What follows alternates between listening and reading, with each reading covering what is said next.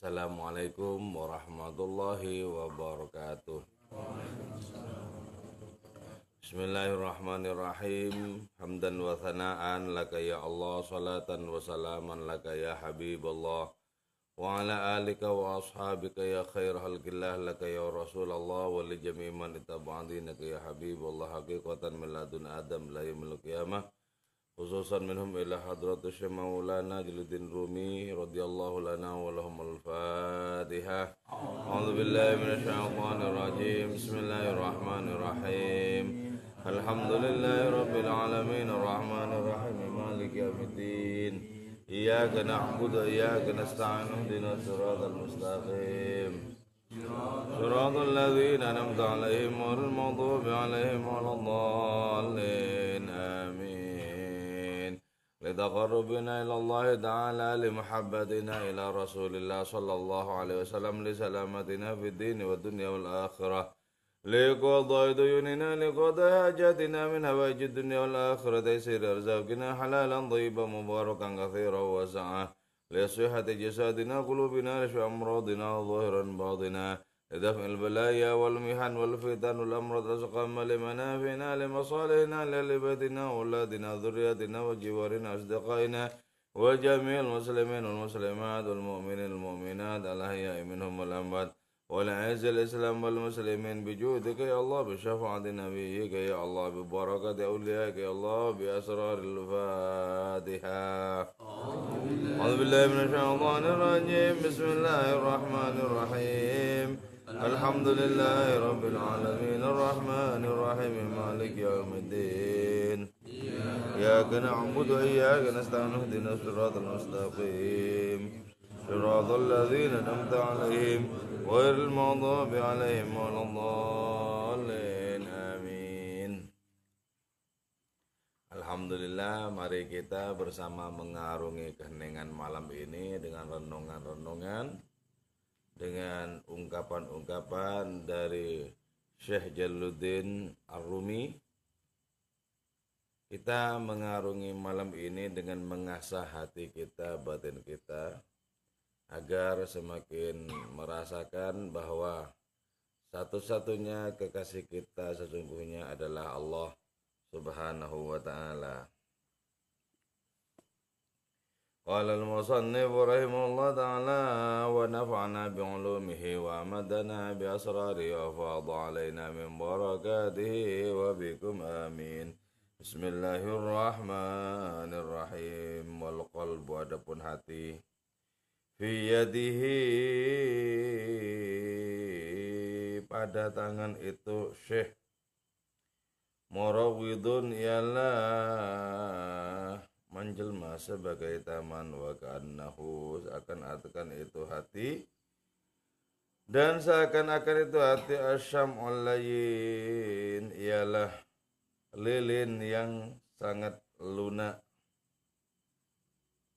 lilin yang meleleh. Wa khutmuhu yakhtumu hinan bil arh, wa khutmuhu, adapun tutupnya itu hati, yakhtumu ialah menutup itu, khutmu hinan, suatu ketika, bil ari, dengan adanya keburukan, wahinan, dan satu ketika, bisyarafi, dengan adanya kemuliaan. Wahadmu ala syami, adapun tutupnya itu hati, ala syami, atas itu lilin, yadullu, ialah menunjukkan itu khadmu, ala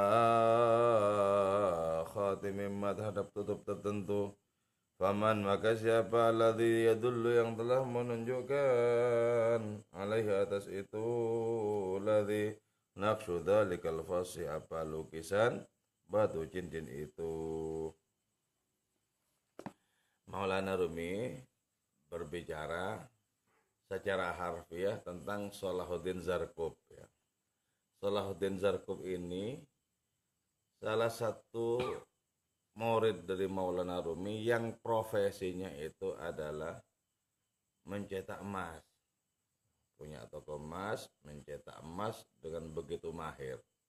Nah, di sini mencetak emas itu dikonotasikan kepada kesanggupan untuk mencetak dan merubah suasana hati. Ya. Seorang syekh itu, seorang pembimbing rohani itu dengan izin Allah Subhanahu wa taala itu bisa menjadikan hati para muridnya itu seperti lilin yang meleleh karena adanya barakah dan pengaruh rohani itu. Jadi curahan-curahan karunia rohani itu muncul seringkali dari adanya kekuatan rohani sang guru. Jadi, Allah membimbing orang-orangnya dengan mengutus guru kepada mereka. Sehingga karunia-karunia rohani itu lewat adanya seorang guru itu tadi.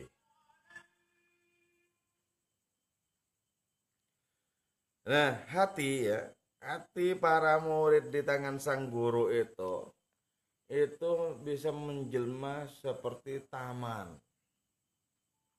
menjelma seperti himpunan bunga-bunga. Jadi, selalu berada dalam keriangan, keindahan, kegembiraan. Sehingga hati para murid itu mengalami kenikmatan rohani. Nah, di sini ya, betapa Allah Ta'ala yang maha pembimbing itu bertajalli di dalam diri seorang syekh, bertajalli dalam diri seorang mursyid, bertajalli dalam diri seorang pembimbing rohani. Nah, kalau begitu, betapa penting kita memiliki keterhubungan dengan orang yang hatinya sudah mutlak untuk Allah. Penting. Jadi sangat-sangat jarang Allah itu turun tangan langsung tanpa perantara. Sangat-sangat jarang. Sangat jarang. Walaupun itu merupakan hal yang mungkin bagi Allah Ta'ala. Saksikan keindahan hati para sahabat Nabi itu dibentuk oleh kekuatan rohani sang Nabi. Dibentuk. Jadi Allah Ta'ala membentuk hati para sahabat itu selembut mungkin, seindah mungkin, itu lewat keterampilan rohani sang Nabi. Berarti apa? Inilah pentingnya adanya perantara antara kita dengan Allah Ta'ala. Penting sekali perantara itu. Dan perantara itu tak lain adalah orang yang diutus oleh Allah Ta'ala untuk memberikan karunia rohani kepada orang-orang tertentu. Maka menciptakan relasi spiritual itu sangat perlu. Dengan siapa kita menciptakan relasi spiritual? Nah, relasi spiritual itu bisa dibentuk dengan orang-orang yang masih hidup secara jasadi. Atau bisa juga relasi spiritual itu kita bentuk dengan orang-orang yang secara jasad itu sudah wafat. Bisa. Kenapa? Karena sesungguhnya Allah Ta'ala itu sangat mungkin membimbing lewat siapa saja, baik orang yang dijadikan pembimbing itu masih hidup maupun sudah wafat. Yang penting kita mesti memiliki adanya hubungan rohani dengan orang-orang ilahi itu. Jadi ya, ibadallah rijalallah awithuna li ajlillah itu bisa berlaku untuk orang yang masih hidup, bisa berlaku untuk orang yang sudah wafat. Karena bagi Allah Ta'ala sama-sama mungkinnya menjadikan orang baik yang masih hidup maupun yang sudah wafat sebagai pembimbing kita. Di sini buat apa sangat penting adanya wasilah, adanya tawasul itu. Jadi sangat penting. Secara lahiriah ya, Maulana Rumi sudah wafat. Tapi ruh beliau itu bisa kita akses lewat lembaran-lembaran kitab yang ditulisnya. Seperti dalam kitab Matsnawi yang kita kaji di dini hari ini. Bisa saja. Apa yang tidak mungkin bagi Allah Ta'ala berkaitan dengan masalah membimbing seseorang lewat pembimbing yang diciptakan oleh Allah Ta'ala sebagai perantara bagi kemajuan rohani sang murid itu. Tidak ada yang tidak mungkin.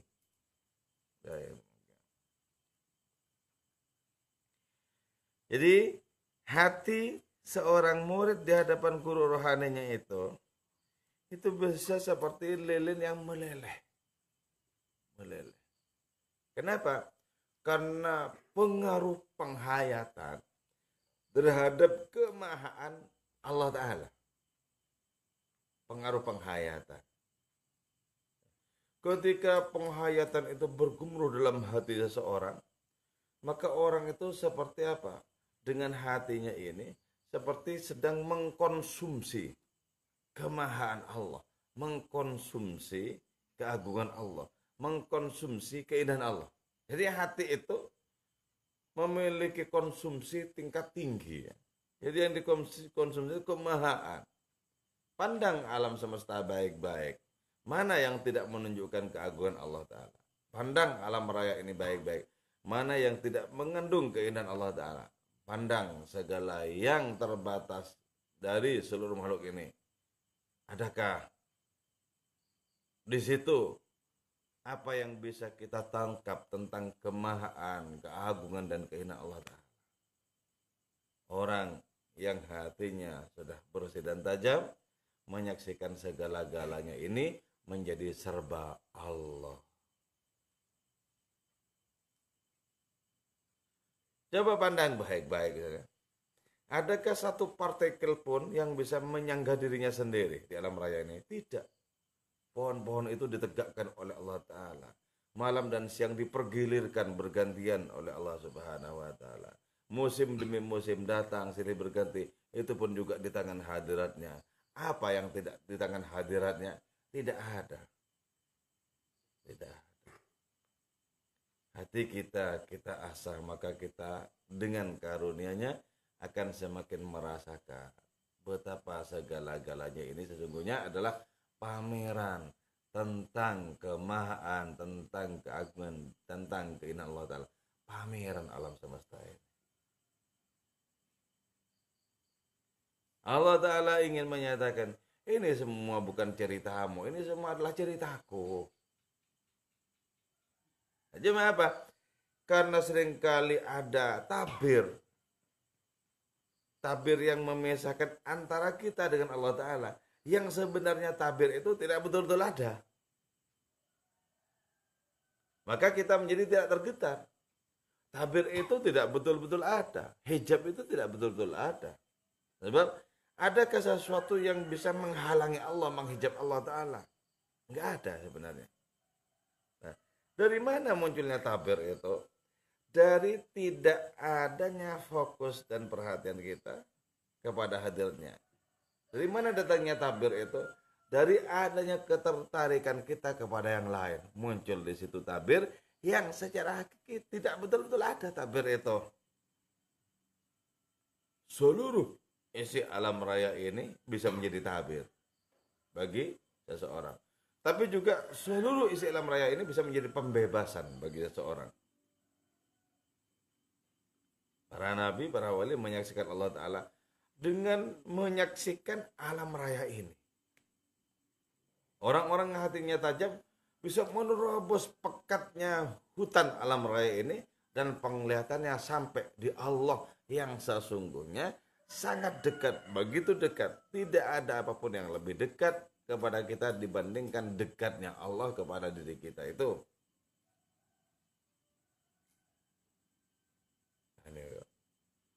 Ini diikhtiarkan, diusahakan sungguh-sungguh untuk bisa kita alami. Diusahakan untuk sungguh-sungguh. Nah, tutupnya hati itu, ya, tutupnya hati itu ada kalanya berupa kemuliaan, juga ada kalanya tutupnya hati itu berupa kehinaan. Seorang guru kadang menjadi sebab bagi wusulnya santri-santrinya, tapi juga kadang tak menjadi sebab bagi wusulnya santri-santrinya itu. Nah, artinya apa? Tetap di tangan Allah lah sesungguhnya si santri-santri itu menjadi menyala rohaninya atau tetap redup, tetap di tangan Allah Ta'ala. Pada seorang guru kita menyaksikan peran Allah Ta'ala, dan si guru itu sendiri sesungguhnya tidak memiliki setitik debu kemampuan apapun untuk merubah santri-santrinya itu. Ini sebenarnya murni merupakan kerja Allah Subhanahu wa Ta'ala itu. Wa khatmuhu ala syam'i yadullu ala khatamimma atau khatimimma. Wa khatmuhu, adapun tutupnya itu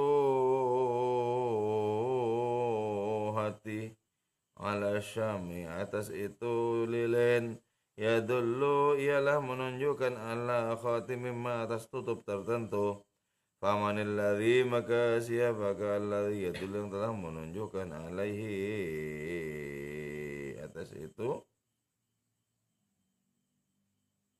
Atas itu khatmuhu naqsu dzalikal fasi, apa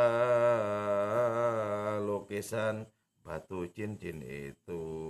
Jadi hati itu ya yang menjadi pusat bagi adanya pergolakan antara roh dengan nafsu, juga menjadi pusat bagi kemajuan rohani. Hati yang seperti itu nanti akan bisa dirasakan sesungguhnya. Apakah yang telah menutupi hati itu? Apakah yang telah menjadi tutup bagi hati itu? Apakah hati itu bertudungkan atau bertutupkan adanya kemuliaan atau adanya kehinaan? Kan begini ya. Orang bisa mulia hatinya lewat Al-Quran. Tapi juga orang bisa menjadi hina hatinya lewat Al-Quran juga. Yahdi bihi katsira wa yudhillu bihi katsira. Allah memberikan petunjuk kepada banyak orang lewat Quran. Allah juga menyesatkan kepada banyak orang lewat Quran. Allah memberikan petunjuk kepada umat para nabi lewat para nabi itu. Allah juga memberikan kehinaan kepada umat para nabi lewat para nabi itu sendiri. Kepatuhan dan kesetiaan menjadikan mereka penuh dengan kemuliaan. Pengingkaran dan penolakan menjadikan mereka itu penuh dengan kehinaan. Tidak ada satupun nabi yang tak diikuti oleh umatnya. Tapi juga tidak ada satupun nabi yang tak diingkari oleh sebagian umatnya juga. Kepatuhan menjadikan hati itu bercahaya dan penuh dengan keindahan. Pengingkaran dan penolakan menjadikan hati itu penuh dengan kehinaan.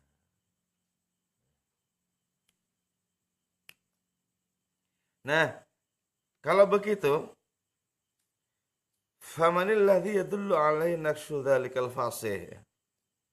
Lantas siapa yang menunjukkan adanya lukisan pada batu cincin itu? Batu cincin itu ya, yang berada di cincin itu bisa menunjuk kepada sebuah stempel atau kepurnaan segala sesuatu. Lukisannya itu apa? Tutup dari hati itu, pembungkus dari hati itu berwarna apa? Warna kemuliaankah atau warna kehinaankah?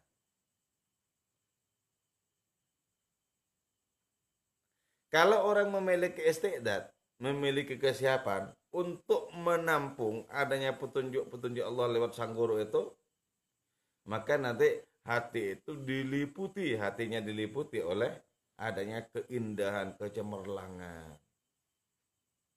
Tapi bagi orang yang tak memiliki istidat dan menjadikan hati itu tertutup untuk diolah menjadi kemuliaan, hati itu hanya berselimutkan kelam belaka. Maka seberapa istidat atau kesiapan kita, seperti itu pula kebaikan demi kebaikan, keindahan demi keindahan yang bisa kita terima.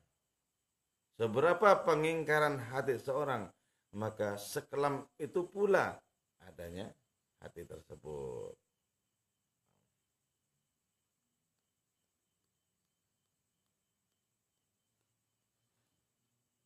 Innahu yadullu ala fikri dzalika as-sa'ir.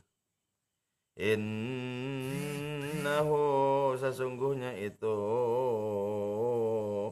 tutup khutmuhu, yadullu, ialah menunjukkan untuk khutmu ala fikri dzalika as-sa'ir, atas pikiran orang yang sedang mencetak itu. Jadi seberapa ya corak keindahannya sesuai dengan kesanggupan untuk melukis keindahan itu. Artinya seberapa keindahan hati kita sesuai dengan seberapa kesanggupan kita untuk menampung keindahan Allah Ta'ala. Makanya ya, agar hati itu bisa memiliki kesiapan, punya istiqdat itu, maka sucikan hati itu dengan istighfar, dengan penyesalan terhadap segala sesuatu yang keliru, yang salah.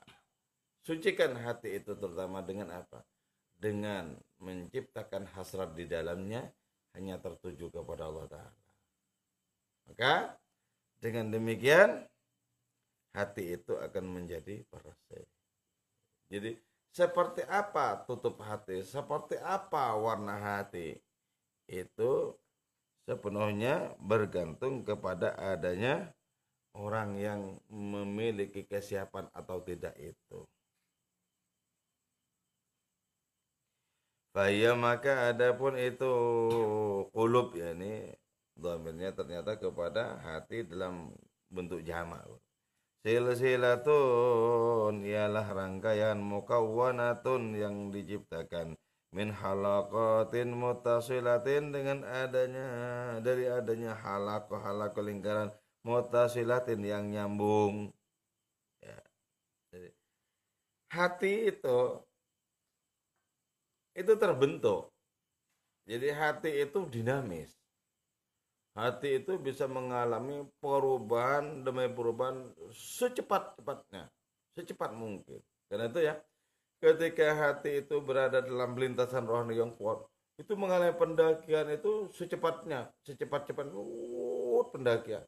Kok tiba-tiba ini adanya cuma Allah Ta'ala dari semula, misalnya dunia ini sebagai penjara, kok lantas berubah menjadi sepenuh-penuhnya Allah Ta'ala, menjadi sepenuh-penuhnya pembebasan. Jadi ketika berada di lintasan cahaya rohani itu, hati bisa mengalami proses secepat mungkin. Dan pendakian kepada Allah Ta'ala melalui proses hati itu adalah pendakian yang tidak ada finishnya. Karena Allah Ta'ala itu tidak memiliki batas.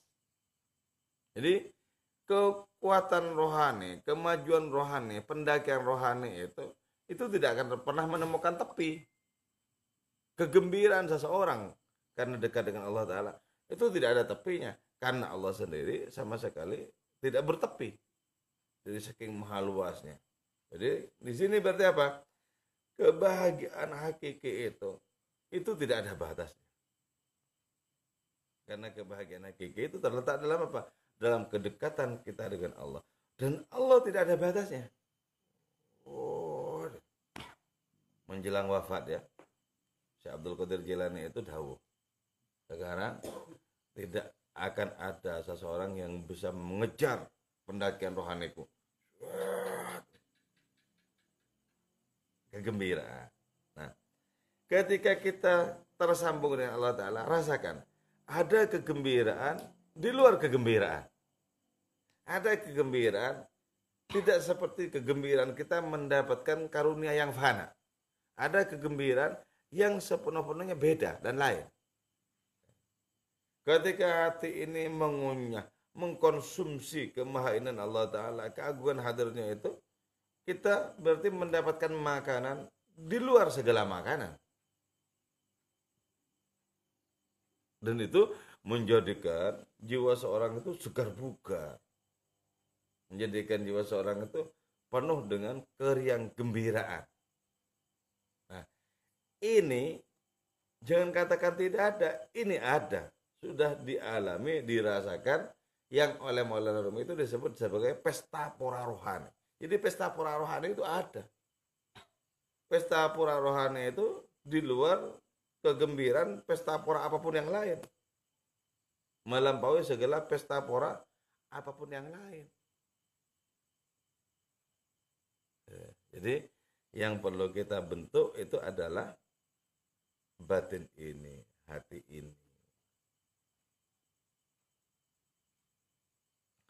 Terbentuk dari mana? Min halaqatin muttasilatin. Dari lingkaran-lingkaran spiritual yang tersambung dengan Allah. Nah, kita kan ngaji ini sungguhnya berikhtiar.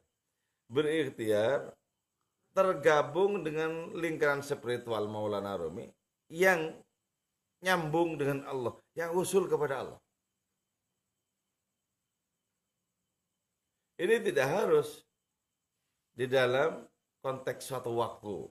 Tidak harus. Secara lahiriah waktu kita sudah sangat jauh sekali. Berbatas abad demi abad dengan waktunya Maulana Rumi. Tapi secara rohani, waktu yang sudah dibatasi oleh abad demi abad itu bisa diterobos. Sangat diterobos. Bagi hati yang sudah tajam, maka rangkaian abad demi abad itu bisa sangat mudah diterobos. Bisa sangat mudah diterobos. Jadi karena itu ya, karena kita ini papa secara spiritual, kita ini miskin secara spiritual, tidak boleh tidak, kita mesti membuat relasi dengan lingkaran-lingkaran keilahian yang ada di zaman ini atau berada di zaman yang sudah silam. Ciptakan relasi-relasi itu. Dan karena ini perkara perjalanan rohani, maka adanya jarak waktu itu tak masalah kita tembus. Bukankah sampai hari ini kita bisa merasakan Rasulullah?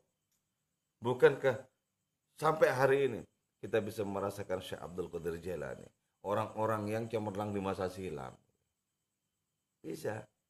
Maka mengkaji kitab-kitab seperti ini, kitab warisan para wali itu adalah sebuah ikhtiar untuk tersambung dengan lingkaran-lingkaran keilahian, lingkaran mereka yang sudah wusul, yang sudah sampai kepada Allah Subhanahu wa taala. Wa hadza sada, adapun gema ini fi jibalil qulub, ialah di dalam gunung-gunung hati. Kalau kita mendatangi sebuah gunung, di kaki gunung kita berteriak, "Woi!" Ada suara memantul seperti suara yang bukan suara kita. "Woi!" gitu ya. Mantul. Nah, itu sama tuh. Suasana hati itu begitu. Suara rohani seorang guru itu bisa memantul ketika direspon dengan sebaik-baiknya di dalam hati para muridnya, memantul. Ketika sebuah perjalanan rohani diarahkan ke arah tertentu, maka hati yang dipantuli itu juga mengikuti arah itu. Misalnya ya, ketika yang dibahas itu perkara cinta, muncul kemudian getar-getar cinta. Ketika yang dibahas itu perkara kesetiaan, muncul juga ternyata potensi kesetiaan itu. Itu tandanya apa? Memantul. Memantul. Kenapa bisa memantul? Karena terhubung oleh adanya frekuensi yang nyambung itu. Mantul. Nah, menjadikan hati memantul itu adalah menjadikan hati sebening mungkin, sebersih mungkin. Pokoknya ya kalau hati itu begitu bersih, para wali itu bisa merasakan ketika baca ayat Quran tentang surga berbunga-bunga seperti sedang merasakan dan masuk surga secara nyata itu loh. Padahal ini cuma dari baca. Itu dari saking kuatnya gema. Ketika membaca ayat-ayat tentang siksa, ngeri luar biasa. Coba ya. Sayyidina Umar radhiyallahu an. Itu pernah dengan gagahnya berada di atas ekor kuda, menunggangi kuda. Pendekar padang pasir ini dengan gagah mengendarai kuda. Kemudian terdengar oleh beliau dari jarak yang agak jauh suatu ayat dibacakan, yaitu inna adzaba rabbika lawaqi' laisa lahu min dafi', sesungguhnya siksa Tuhanmu itu nyata, tidak ada siapapun yang bisa menangkisnya. Gagah bertengger di punggung kuda, langsung jatuh bruk. Jatuh. Ini apa? Karena mendengarkan ayat siksa. Jatuh. Itu kan artinya apa? Hatinya itu seperti lilin yang meleleh. Terpengaruh.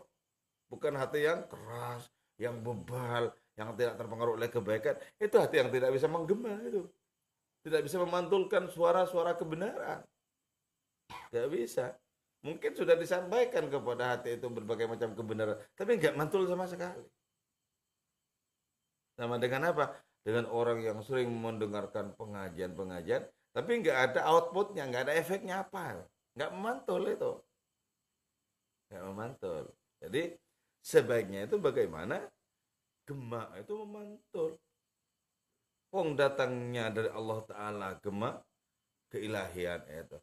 Bagaimana tidak memantul? Itu karena hati tadi masih penuh dengan lumpur. Apakah lumpur? Yaitu segala kesenangan kepada yang fana itu lumpur. Karena penuh dengan lumpur, tebar dengan lumpur, gak memantul. Klek, klek, gak memantul. Tapi kalau bersih, memantul. Jadi gini, semakin memantulkan adanya keindahan hati kita itu, maka menunjukkan bahwa betapa hati itu sangat respon terhadap kebenaran, keindahan, keagungan yang diterima itu. Nanti mantul menjadi apa? Menjadi suara kebenaran pula, tindakan dan perilaku yang indah. Seluruh akhlak Nabi itu pantulan dari akhlaknya Allah. Seluruh perilaku Nabi pantulan dari kemahabenaran Allah dalam Al-Quran. Mantul. Bersih soalnya. Ini yang disebut dengan apa? Mir'atul haq. Cermin Allah yang maha benar. Jadi orang-orang yang hatinya bersih itu cermin Allah. Kenapa? Karena sifat Allah, perilaku Allah, akhlak Allah itu memantul lewat orang itu. Dan Allah bercermin, menyaksikan dirinya sendiri lewat orang yang seperti itu. Ketika Allah Ta'ala menyaksikan para kekasihnya, para wali, Allah menemukan sifat-sifatnya, menemukan nama-namanya, akhlaknya di para wali itu. Mantul. Kenapa? Mir'atul haq. Cermin yang sangat jernih bagi Allah Ta'ala yang maha benar itu. Mantul. Kalau perilaku kita, kalau tindakan kita itu menunjukkan adanya perilaku Allah, tindakan Allah, sifat Allah Ta'ala, berarti memantul. Tapi kalau perilaku kita berlawanan dengan akhlaknya Allah, berlawanan dengan akhlaknya Nabi, itu berarti apa? Buram. Karena buram, maka tidak memantulkan rupa yang ada di depannya. Buram. Coba kalau bersih, pasti bisa memantulkan rupa yang di depannya. Dan di depan kita siapa lagi sebenarnya kalau bukan Allah Ta'ala. Allah Ta'ala paling dekat kok dengan kita dibandingkan dengan apapun yang dekat dengan kita.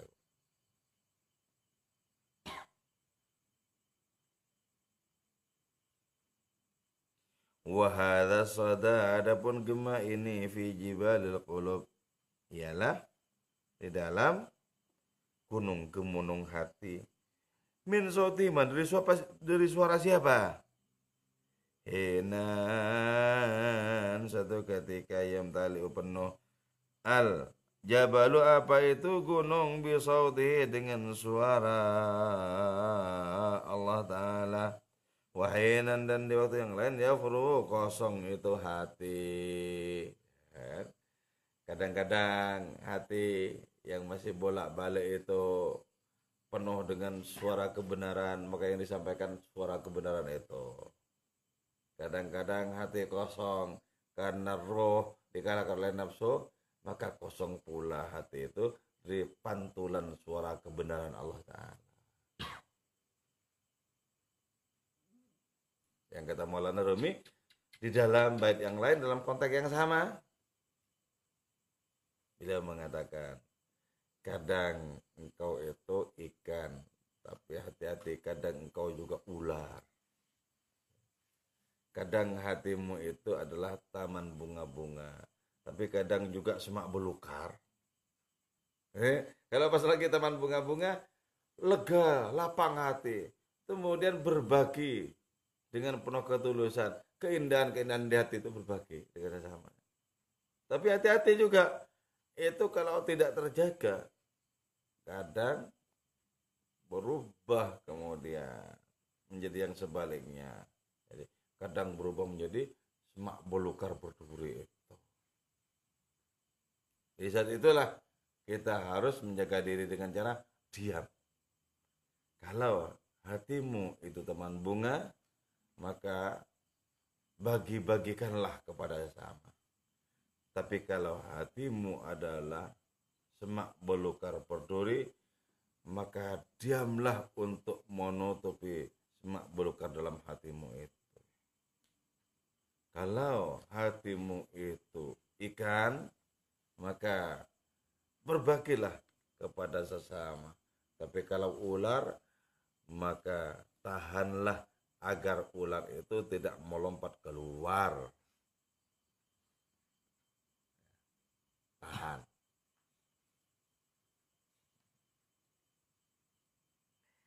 Ya Allah, ya Allah, ya Allah, ya Allah, ya Allah, wa haitsuma yakunu wa haitsuma yakunu dan sekiranya ada wa itu Allah. Atau di sini ini inspirasi, yaitu bimbingan dari Allah Ta'ala. Dalam kitab hikam disebut warid. Fahuwa maka adapun itu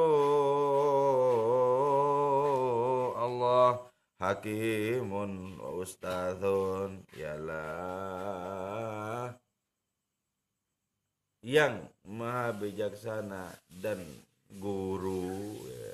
Jadi ketika dalam hati kita itu ada kehadiran Allah, ada tajalli Allah Ta'ala, maka di saat itu hati kita ini menjadi apa? Menjadi sangat bijaksana dan menjadi guru. Menjadi guru. Terus fala khala maka tidaklah sepi jabalul qalbi apa itu gunung hati dan jika demikian min sautihi dari suara kebenaran Allah. Jadi ketika hati ini sudah menampung atau memantulkan kemahaindahan dan kemahaagungan Allah Subhanahu wa taala, maka di saat itu hati itu tidak akan sepi dari adanya suara kebenaran itu tadi. Enak jadinya. Nah, makanya gini ya. Dalam kitab Kuswaidi itu disebutkan, kalau Allah itu sampai menyingkap tentang diri hakikat para wali itu bisa disembah mereka. Kenapa kok bisa disembah? Lawang yang dipantulkan oleh mereka itu sifat-sifatnya Allah, jadi disembah. Yang dipantulkan itu adalah perilaku Allah. Cuma karena ditutupi oleh Allah Ta'ala dengan sifat-sifat kemanusiaan, ya, makan, minum, berbincang-bincang dengan sesama, maka kemudian tidak kelihatan sifat-sifatnya Allah itu. Dengan demikian, maka orang-orang lain menjadi terjaga karenanya. Jadi kalau dibuka siapa sungguhnya para wali itu bisa disembah. Karena yang dipantulkan tak lain adalah apa? Rupa kemahaan Allah Ta'ala. Yang dipantulkan itu adalah rupa keindahannya. Yang dipantulkan rupa keagungannya. Ya disembah itu. Jadi ya, bagaimana kita menjadikan hati kita itu bergema? Seluruh isi alam raya ini adalah suara kebenaran sebenarnya kan? Suara kebenaran. Bagaimana hati kita menggemakan kebenaran itu? Atau seluruh alam raya ini adalah tajalli Allah Ta'ala. Bagaimana hati kita memantulkan tajallinya itu? Gitu. Karena itu kita asah batin ini, kita sucikan batin ini. Terutama apa? Hasrat kepada Allah Ta'ala, waktunya dipangkas. Pangkas. Kalau dalam Al-Quran, alam ya'ni lilladzina amanu an takhsha'a qulubuhum. Apa masih belum waktunya bagi orang-orang beriman untuk khusyuk hati mereka? Nah, khusyuk ini artinya apa? Memangkas hasrat kepada yang lain. Khusyuk baru nama. Sebab khusyuk itu kan konsentrasi, satu arah. Kalau masih bercabang-cabang ke sini kan bukan khusyuk. Coba misalnya kita sholat, kok pikiran kemana-mana, apa khusyuk? Ya enggak khusyuk itu. Nah, cabang-cabang kepada yang lain itu pangkas, tek, pangkas. Kalau tidak bisa kita tampil seorang diri untuk memangkas cabang-cabang itu, maka minta pertolongan kepada orang yang hatinya sudah runcing untuk Allah Ta'ala. Minta pertolongan lewat perantara mereka. Minta pertolongan kepada Allah Ta'ala lewat perantara mereka. Bikin runcing.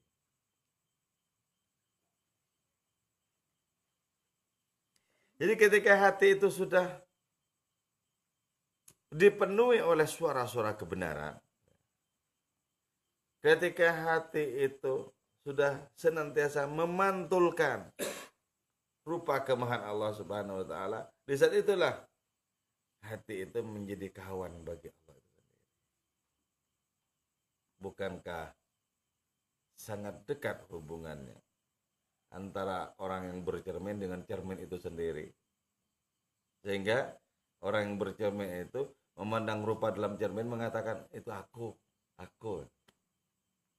Sama kan? Ketika Allah Ta'ala memandang para nabi dan para walinya itu aku. Tapi kalau memandang kita ternyata tidak memantulkan sifat Allah Ta'ala, wah ini cermin buram, keprok aja ini. Cermin buram begini, disangka nggak mau pecahkan aja. Jadi kita itu sebenarnya maunya diasah, karena itu manut diasah itu. Enggak cermin malah angkul.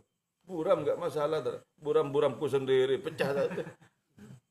Jadi kayak gitu. Jangan mau. Wah, itu dipelokoto oleh nafsunya orang kalau sudah begitu kan. Pelokoto dan tak kunjung berhasil untuk memantulkan suara kemahaan dan kebenaran Allah Ta'ala, enggak kunjung berhasil kalau begitu. Berarti masih berpihak kepada keburaman nafsunya sendiri. Di jalan tasawuf hanya ada dua macam jalan, berpihak kepada Allah atau berpihak kepada nafsu.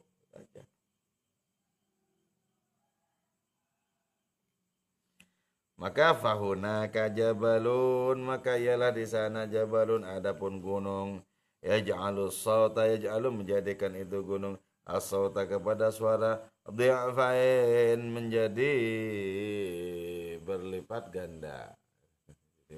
Itu asik ya. Coba walau dulu pernah dekat lembah atau tebing gitu ya, ketika bersama teman-teman, ketika masih kanak-kanak dulu bermain kan begitu, ada misalnya saya membaca dalam cerpennya Fudholi Zaini itu ya, membaca tentang sebuah cerpen di masa kanak-kanak, di masa yang indah dulu, ketika sudah menjelma sebagai kenangan yang sangat manis tuh ya. Ada seorang anak yang menyebut nama-nama temannya. Wardi, langsung Wardi. Itu memantul-mantul seperti itu. Dan teman yang disebutnya itu ya, ketika masih kanak-kanak itu semuanya sudah pada meninggal. Jadi orang ini sudah tua, sudah dewasa, ingin mengulangi masa silamnya karena kenangan di pandangannya itu begitu indah. Maka disusuri lagi tebing-tebing itu, kaki gunung itu disusuri kembali. Dan teman-temannya yang entah di mana atau di antara mereka sudah meninggal, disebut kembali nama-nama mereka sebagaimana dulu juga disebut nama-nama mereka ketika masih kanak-kanak itu. Nah, itu gambaran kan sebenarnya. Gambaran tentang adanya pantulan suara itu secara rohani, itu gambaran apakah hati kita bisa memantulkan keindahan Allah, memantulkan keagungan Allah, memantulkan kemahabijaksanaan Allah Ta'ala dalam kehidupan ini. Gitu loh. Jadi itu pentingnya kita memiliki respon yang bagus kepada kebenaran Allah. Hikam, memberikan jalan keluar yang bagus bagi suatu persoalan ketika orang itu masih kadang bersih hatinya, kadang keruh. Ya Tuhan, kita hikam. Walaupun jasadku berdosa, hatiku tidak punya hasrat siapapun selain Engkau. Jadi memang sudah tidak punya hasrat apapun selain Allah Ta'ala, tapi kan kadang tergelincir itu. Sebelum pada akhirnya menjadi kokoh dan dijaga oleh Allah Ta'ala dari ketergelinciran yang parah. Dijaga.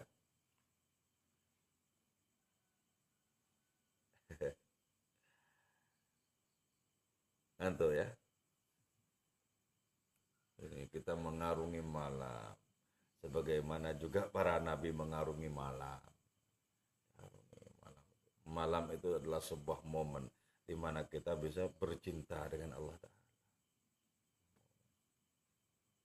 Malam itu memiliki kekuatan yang jauh lebih hebat dibandingkan dengan siang. Tapi juga malam itu seperti belati bermata dua. Dipakai oleh maling-maling. Juga dipakai oleh para pecinta ilahi.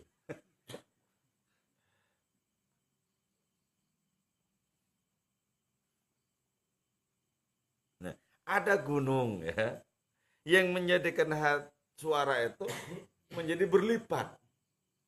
Nah, gunung itu menunjuk kepada apa? Menunjuk kepada hati yang sudah terbentuk secara rohani. Gunung. Nabi kita bersabda, Jabalun bi Makkah kana alaihi arsyur rahman. Sebuah gunung di Mekah, sebuah gunung kelahiran Mekah. Kana alaihi arsyur rahman. Pada gunung itu ada istana Allah yang Maha Pemurah. Apakah itu gunung? Nah, itu menunjuk kepada hati sang Nabi sendiri. Sebuah gunung di Mekah menjadi istana bagi Allah Ta'ala. Kapan itu? Hina la laila wala nahara. Ketika tak ada malam, tak ada siang. Artinya apa? Siang dan malam ini merupakan simbol dari adanya berbagai peristiwa yang fana. Jadi ketika orang sudah bisa melampaui segala peristiwa yang fana ini, maka orang itu berarti melampaui siang dan malam. Di saat itulah hatinya itu menjadi istana bagi Allah Ta'ala. Jadi keheningan malam ini tidak secara harfiah, sebab kalau secara harfiah seperti tadi itu bisa seperti belati bermata dua. Jadi tidak hanya dipakai oleh para pecinta, tapi juga dipakai oleh para penjahat. Tapi ketika orang sudah memasuki keheningan hatinya, sehingga orang ini tak menangkap adanya pengaruh dari apapun yang selain Allah Ta'ala, itu keheningan yang sebenarnya. Ketika orang sampai kepada keheningan yang sebenarnya, orang itu bisa mendengarkan firman Allah yang tanpa huruf, tanpa suara.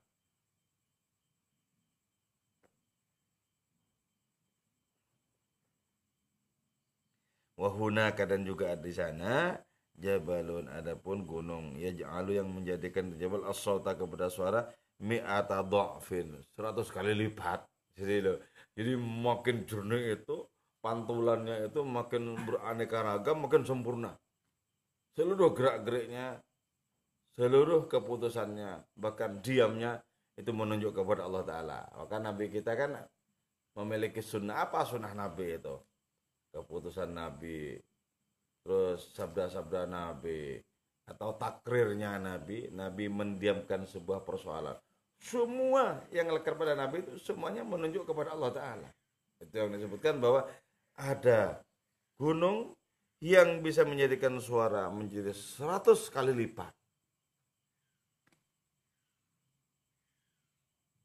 Itu menunjuk kepada hati yang sudah sempurna. Jadi yang dipantulkan tak lain adalah kebenaran dan keindahan Allah Subhanahu wa taala. Wa yatafajjarul jabalu min dzalika as-sauti wal maqal. Wallahu taala a'lam bissawab. Moga-moga manfaat dan barokah untuk kita semua. Wal afa minkum. Wassalamualaikum warahmatullahi wabarakatuh.